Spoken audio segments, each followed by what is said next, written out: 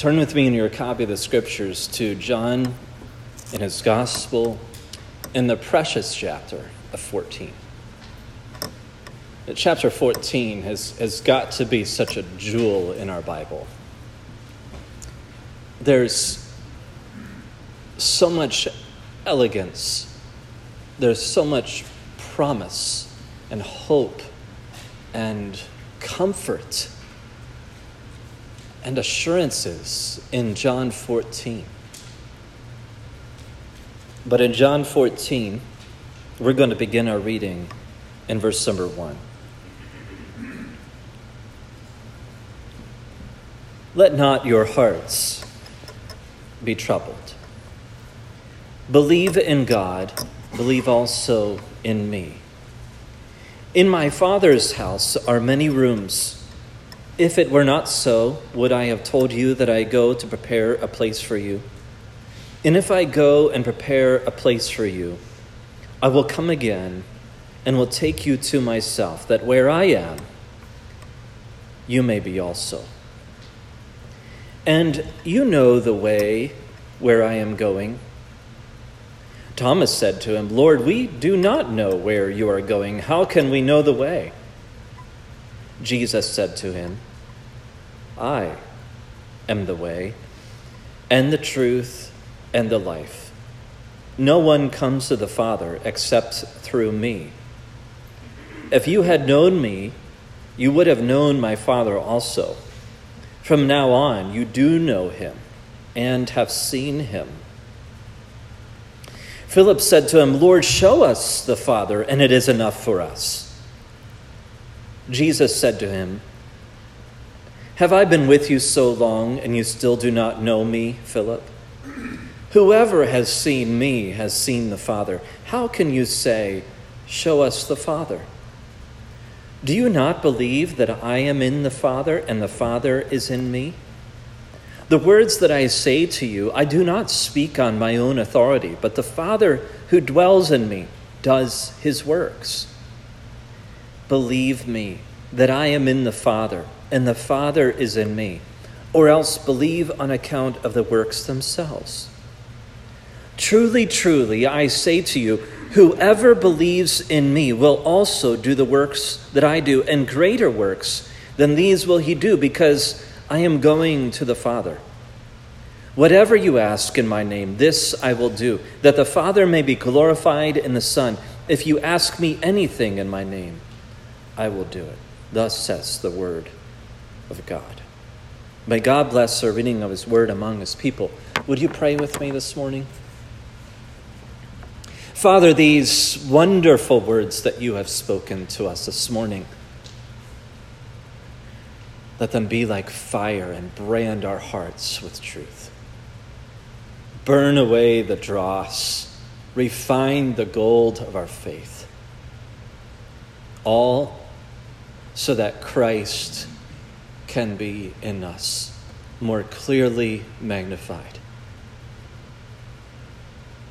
Father, we are yours, and we submit ourselves this morning to the sound of your word, to the power that you have ordained in the preaching of your word. And Father, we pray that you would change our lives. Would you transform us? Would you renew us? Would you conform us unto the word?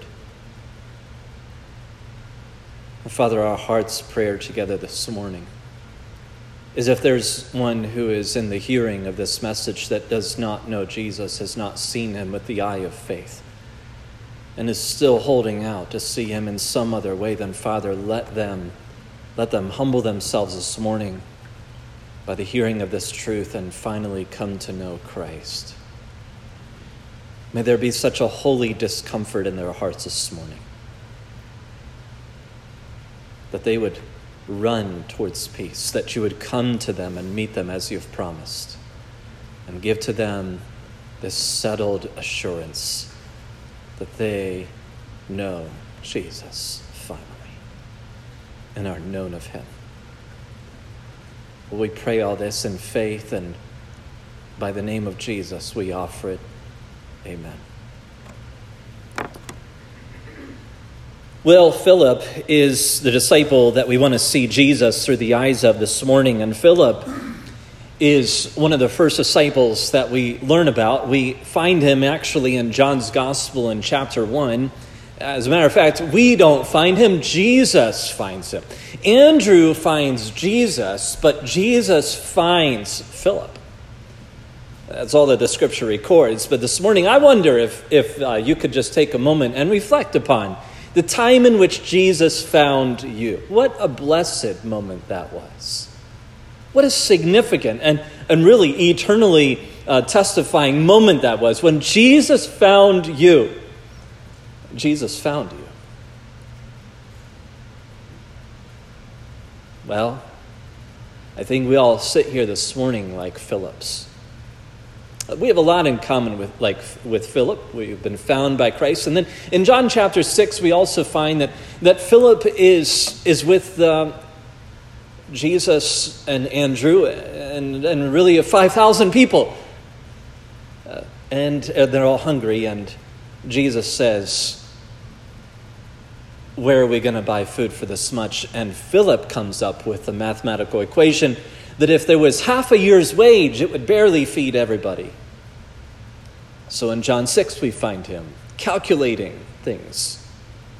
He's always calculating things. In John chapter 12, the Greeks come, and Jesus is coming towards Jerusalem for the Passover. And the Greeks come, and they come to Philip, perhaps because he bears a Greek name. Philip is a Greek name, although it appears that he's a Jewish son of Abraham from the area of the Sea of Galilee, where like Peter, James, and John, and Andrew are from as well. He bears, for some reason, we don't know why, this Greek name, and maybe that's part of the connection, that the Greeks were able to ask him with a little bit of confidence, can we meet this Jesus who we've heard so much about? Philip isn't quite sure, and so he's calculating, how am I going to maneuver socially and maybe even theologically, how to get Greeks to Jesus? And so he comes to Andrew. Remember, Andrew's the bringer. Says, Andrew, I don't know what to do with these Greeks. I mean, are they allowed around Jesus? I mean, the Samaritans were. What about the Greeks? He's calculating bread, and he's calculating Gentiles. And now in John chapter 14, he's calculating again. Oh, he's heard Thomas say, Lord, we don't know the way. I mean, tell us, how are we going to get to the Father? Well, Philip asks this different question here, and he wants to know, well, I mean, I want to know the dimensions of the Father. Lord, show us the Father, in verse 8 he says. Show us the Father. You've spoken so much about this. I mean, you even said in verse number 7, from now on you do know him and you have seen him. And Philip wants to know, he wants to kind of bear down on this. What? We've seen him? And maybe even this morning in the reading of Scripture together, maybe that was some of your response. Well, there are times that we are sure that that if God would only show up for us, everything would be okay. Can you recall moments like this? Maybe you're even in the moment right now. Lord, if you would just show up.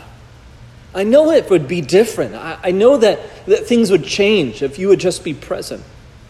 It's times, for example, in our parenting. Lord, help me in this moment. Figure this out, how to guide my child, how to nurture them, how to answer their questions, and how to lead them in grace, and how to work through this time with my child, maybe even with my spouse. Lord, would you help me understand them and how to relate to them and how to minister and walk in peace with them.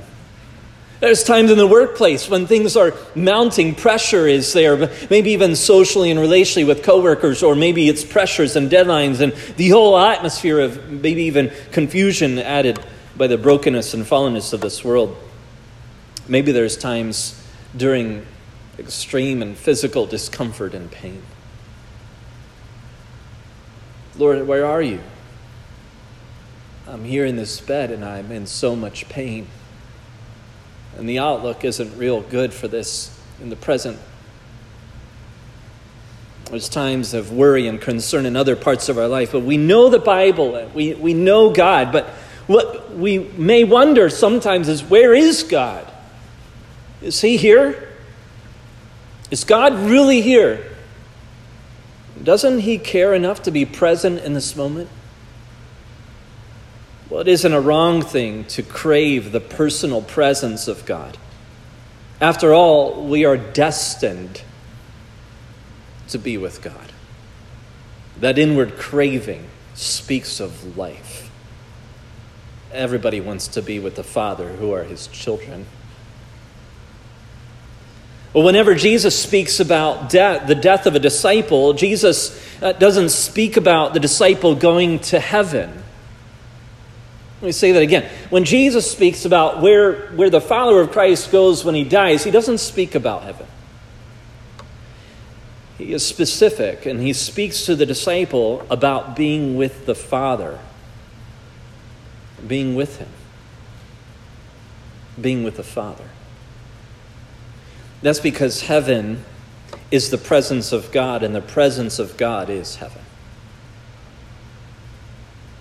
And sometimes I think as believers we need to refine the way in which we view things and just turn it a little bit more. It really isn't about an eternity in heaven that we're destined for. It's an eternity with our blessed Redeemer and Almighty Savior and our Father God.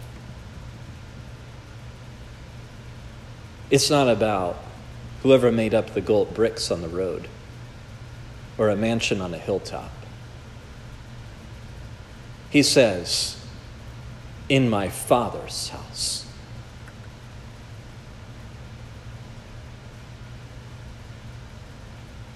That's how Jesus speaks about where the saint goes, to the Father. Well,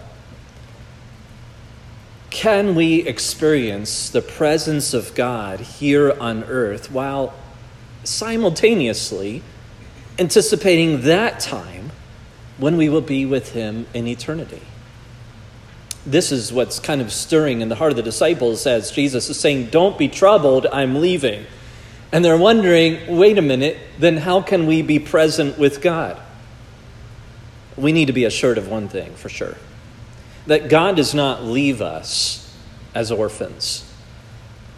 God does not leave us to be orphans. And while God is preparing a place for us, he doesn't wait to be with us. While God is preparing a place for us, he doesn't wait to be with us. This is an important truth for every disciple to be convinced of. God doesn't leave his children alone. Hey, write it everywhere. Write it everywhere where you worry, everywhere where you feel lonely, everywhere where you struggle with where is God and does he care? The Father doesn't leave children alone. He's not like that. When Jesus ascended into heaven on that great day and promised that he would return, it was not a divine abandonment. Not at all. None of God's presence among us was diminished when Jesus left with his earthly presence, the incarnate body, to return to the Father. None of God's presence was diminished when Jesus ascended with the holy angels to heaven in Acts 1. But there was this one disciple, as we had mentioned, Philip, who always wanted to know the logistics of things when it came to God and his ways. We see in John 1, he was found by Christ. There's logistical information there. We see in John 6, he's trying to understand the kingdom economics. How could 5 loaves and 2 fish feed 5,000? We see him in John 12, figuring out the way to get Greeks to Christ. And so this morning, we're going to look at his time with Christ during Jesus' upper room discourse with his followers. So in John 14, as we look at Philip and look at Jesus through his eyes, we see that Philip is trying to see more of God. He's trying to understand how can he maneuver a way into God the Father's presence. And we are introduced to this passage by a very reasonable question that we should all ask ourselves. Are we like Philip? Do we have this inward craving? Let me see God. Let me see God. There's a certain dissatisfaction that Philip represents in this question. Probably on the balance of things, not only are we satisfied, but some ways we're dissatisfied. We're not satisfied with the present revelation of God. You see, Philip wanted to see God, and at first there's something to say that is admirable about Philip's heart. There's something to say that that his heart desires more revelation and knowledge of God. Does yours? Are you craving the Word of God? Are you craving the presence of God? Are you craving the nearness and the awareness of God? Well, Philip is certainly an example to us of desiring to know every bit of God experientially that he can. He wants to make sure that he's not missing out. But that's not what's happening here, is that he's pressing into more revelation necessarily. You see, Philip, in his finiteness, his limited understanding, has yet to grasp that Jesus is God's perfect and complete revelation. And this morning we want to look at Jesus through the eyes of Philip as he asks what all of us wish we could ask sometimes and at some points in our lives. Jesus, can you please just show us the Father? Can you just show us the Father? And it will be enough. Well, there are two truths this morning that I want us to look at about Jesus that answer our deepest longings in this way. Number one, Jesus is the whole, not the part of God. Jesus is the whole, not the part. Philip's question comes in the line of four childish questions to what sounds like a dying parent's last conversation. He's asking like a child these very naive questions, really good questions, but they really are childish in the sense of the great things that Jesus has to expose out of the heart and the very core and the root of the questions. It is enough for us, Jesus essentially answers. But Philip was saying Jesus wasn't enough. And that's really a pretty ignorant statement.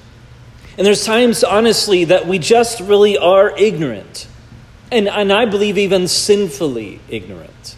Not just because of our finiteness and our limited aspects of our comprehension and the capacity to take in God, but there's times that we have become willfully, not willingly, but willfully ignorant. We have withheld ourselves from discovering. We have withheld ourselves from the adventure, the journey of knowing God. And so at times we come against great big questions that really he has provided the answer for, and really in his presence has provided all the comfort for, but we have been so distant that we don't recognize what's right in front of us. Really, this statement, show us the Father and it would be enough, demonstrates that Philip, like the rest of the disciples and what is common with all of mankind, is that sometimes we can look right at something and still not know what it is. We can look right at something and still not know what it is. That's probably happened to you at times. Maybe some sort of picture puzzle. Or maybe something off in the distance that you were traveling on a road, on a trip, and you saw something in the distance, and it wasn't until you got closer when you realized what it was. It was a cactus. It was a building. It was a billboard. It was something else. You're looking right at something, but you don't really know what it is. In our Christian ways, sometimes, for example, children can recite Bible verses and not really understand their meaning, and yet in front of them and being treasured in their heart, planted deep in their heart, is the very words of life. Yet they have yet to comprehend it. Or possessing a treasure without being able to estimate its value. How many of you enjoy watching the Antique Roadshow? With these glasses on, I raise my hand. Kind of something to see people's reaction when they find out they've been looking at something in their living room that's been an heirloom, and all of a sudden it's worth a lot of money. And they've been looking at it for a long time. Or like looking through an object through a telescope without adjusting the focus. Or like looking at the night sky and not seeing the constellations. And then all of a sudden, someone points out to you the different shapes made by the prominent lights and stars, and now you see it and you can't unsee it. So it's quite obvious that even in our physical life, we can look at something for a long time and never really comprehend what it is. Is it possible then that we can do the same in our spiritual lives? And absolutely it is. So the disciples had heard the parables. By this time, they had heard the parables. This is at the end of 3.5 years. They had listened to the instructions that Christ had given. They had witnessed great miracles. But all of that was isolated instances to them. They still hadn't put it together. And the very thing that God wanted to do for them is show them himself. And so here was Christ. God was revealing who he was now, incarnate in the flesh. But instead of Jesus rebuking Thomas and rebuking Philip and just shutting down the conversation like a father would to a child who's still trying to learn, even if his questions are the wrong questions, Jesus would be kind. And he would promise the Holy Spirit who would take on the task of revealing Christ to them and all who would seek after the knowledge of God. Jesus, he says, is the wholeness of God. He was not part of the divine. In Colossians 2:9 and 10, the Apostle Paul puts it this way: "For in him," that is Jesus, "the whole fullness of deity dwells bodily." In him, the whole fullness of deity dwells bodily. It wasn't 33% of God in Jesus. All of God and all of Jesus, all together. But listen how the Apostle Paul takes this Trinitarian formula of the incarnation in Colossians 2:9. And the next verse in verse 10 says this: "And you have been filled in him who is the head of all rule and authority." As Jesus was filled with the deity, with the Godhead, with the fullness of God, the Apostle Paul says, you, as a child of God, have now received the fullness of God as well. You have been filled in the same way in which Jesus was filled. That doesn't make you God, but it makes you filled with the presence of God. So what was Philip missing? Philip thought he was missing out. He thought that God was holding something more back. His question revealed something that we all have in common. And the question is, are we satisfied with the fullness of revelation that we have received in this present time? Are we satisfied with what God has revealed to us? We answer sort of yes and no, but essentially the bottom line is in our still learning and naive and ignorant and sometimes willfully ignorant hearts, we are not satisfied with what God has given to us. But let me say this, that God is satisfied with how he has revealed himself to us in this present age. God is satisfied with a holy satisfaction that he has revealed himself in satisfactory terms. Now, satisfactory, by the way, does not just mean stepping away from the table because you're full. Satisfactory means overwhelming evidence, inarguable revelation. God has overwhelmed us with revelation. This is one reason why we love singing the carols of the Advent season.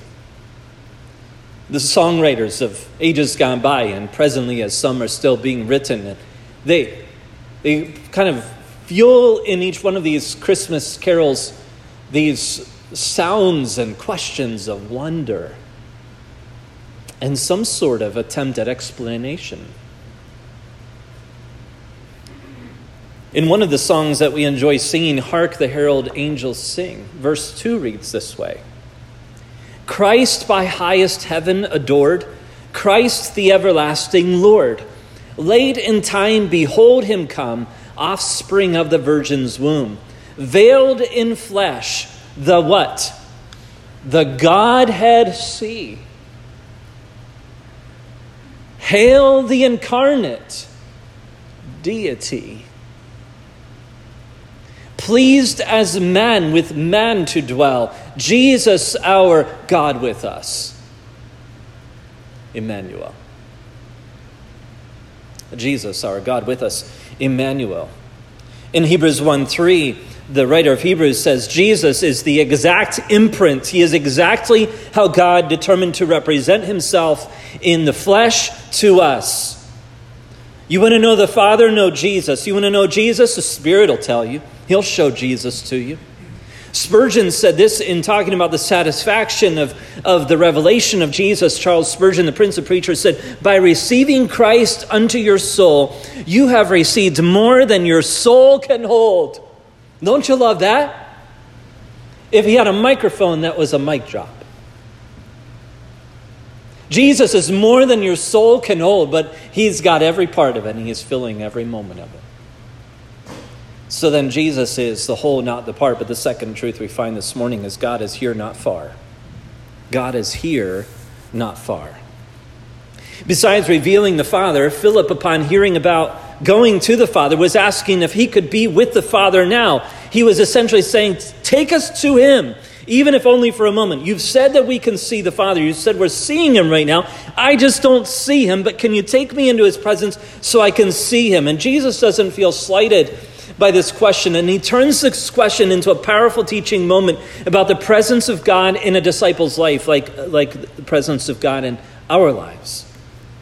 Jesus is going to ascend to the Father soon, but God would be no less with the disciples and with you and I than when Jesus was on this earth. Jesus, God, Spirit, God in 3 in 1 is in the room with you. Philip, I don't have to take you anywhere. And God doesn't have to move to be with you. If you have seen me, you've seen the Father.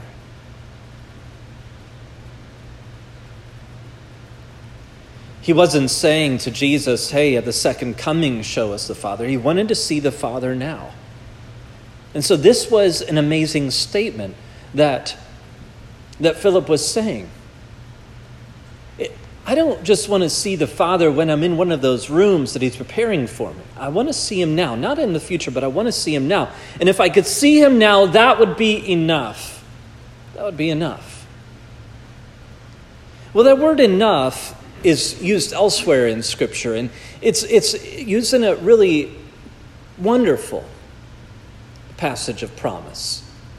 In 2 Corinthians 12:9, the Apostle Paul is sharing with us the testimony of pain, of suffering, of the glory of Christ through it. And the Apostle Paul says, in 2 Corinthians 12:9, that Jesus said to him, I will not remove this thorn from your side, because this, my grace is sufficient.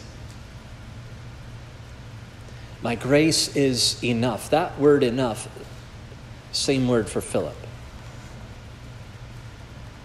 You have enough. You have enough. That's the feel of this word. That's the thrust of this word. Philip is saying, if you just show us the Father right now, we'll make it through the night. We'll make it through the hardship. We'll make it through the times that you say are going to be troubling. That will be enough. And Jesus says, don't be troubled, Philip. Don't let it concern you. Don't let it stir your hearts.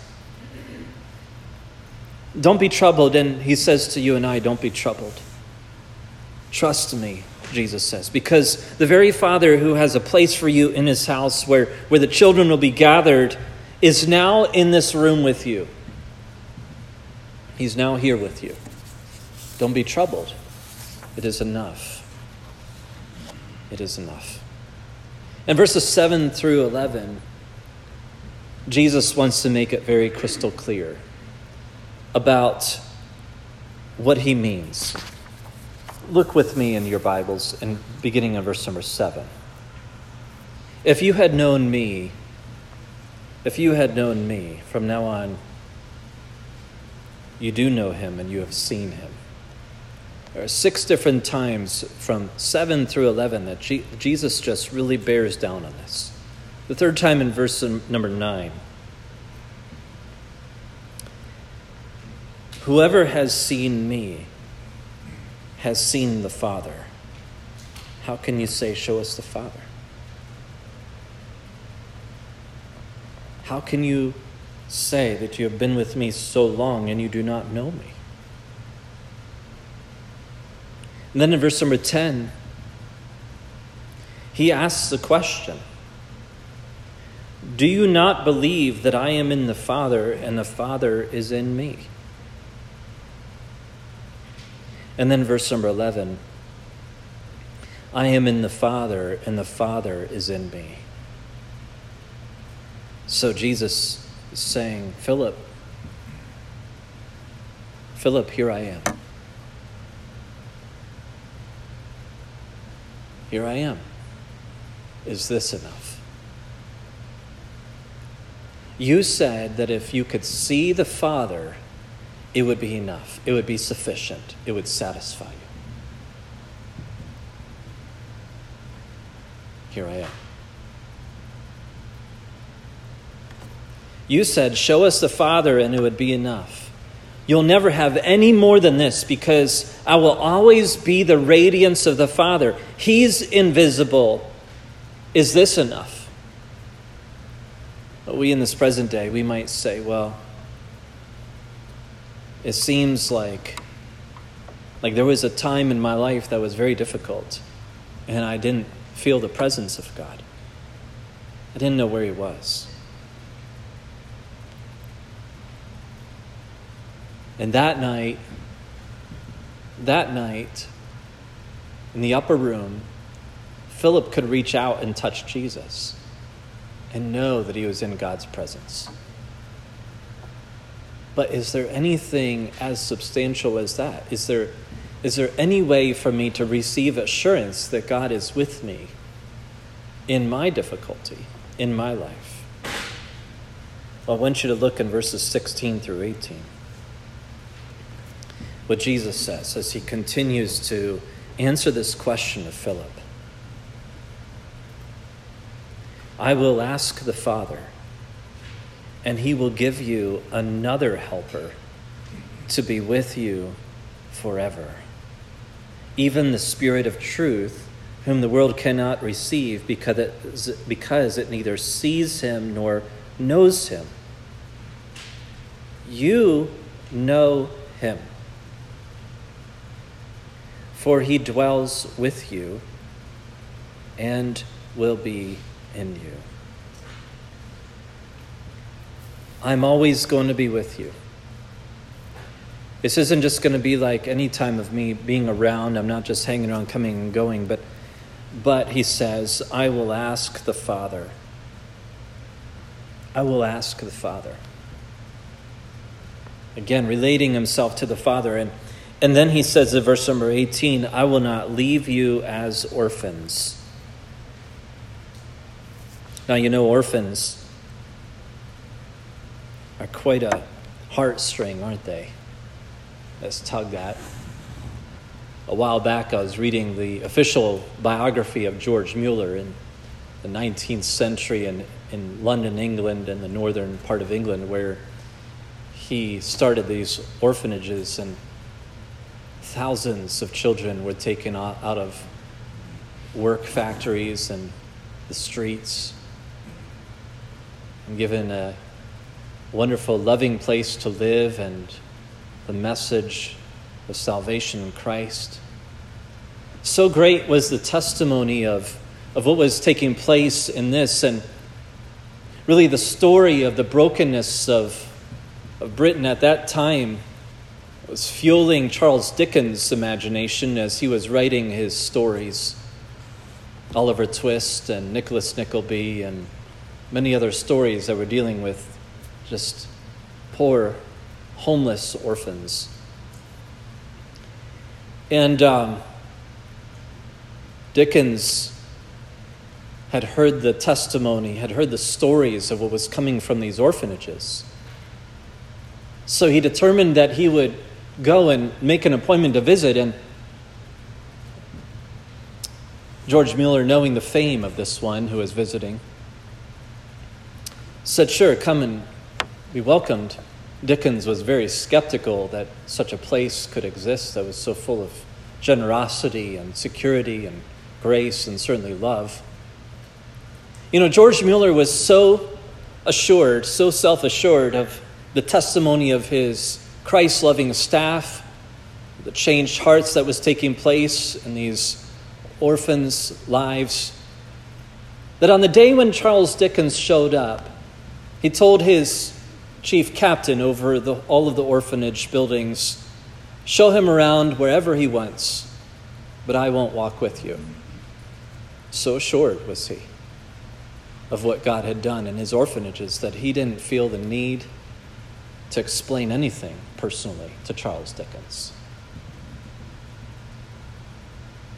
So assured are we by the very word of God and the testimony of God that God does not leave us as orphans. We are not orphans.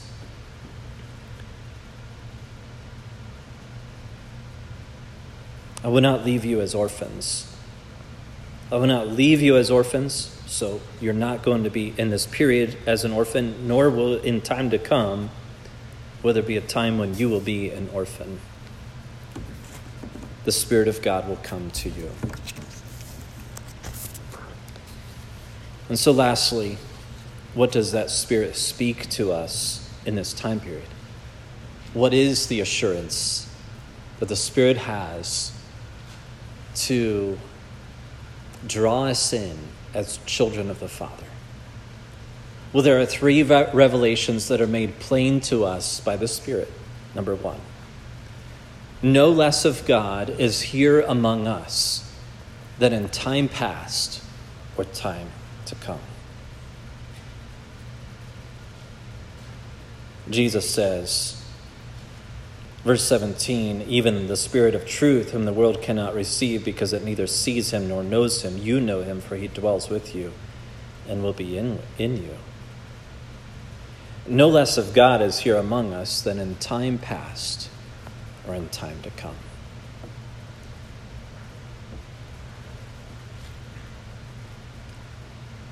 We wish we could hold the hand of Jesus. We wish we could see his power, his authoritative power, demonstrating miraculous healing, grace, and mercy to restore health to the sick, or even raise the dead to life. But there is no less of God with you, Phillips, than when was with Philip. No less of God. Secondly, there's no less of God's help that is available to us in the time past or in the time to come. God's help, his supply, his grace, in fullness of it, is more than you can receive, is more than you can know, is not diminished by the lack of the physical presence of Jesus in our lives. God's grace, God's help, God's aid is for us here. Then thirdly, there's no less love of God expressed to us in the time past or in the time to come. God loves you. God loves you.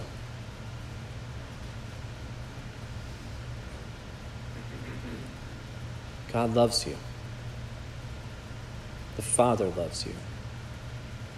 Jesus, the Son of God, loves you. And the Spirit loves you. Is that enough? Is that enough? Well, see, the Spirit, his desire is to continue the works of Christ in this way, to manifest, that is, in a real way, be the presence of God with us. Then secondly, to aid us in all ways in which Jesus would aid us if he was here with you by your side in incarnate form. The Holy Spirit is that helper. And thirdly, Jesus, the Holy Spirit sends the message, speaks to you. You are loved. You are still loved. You are forever loved. And God's love for you can never be diminished. Father, Son, Spirit, this is God. So let us ask this question this morning. Is the Spirit enough for you?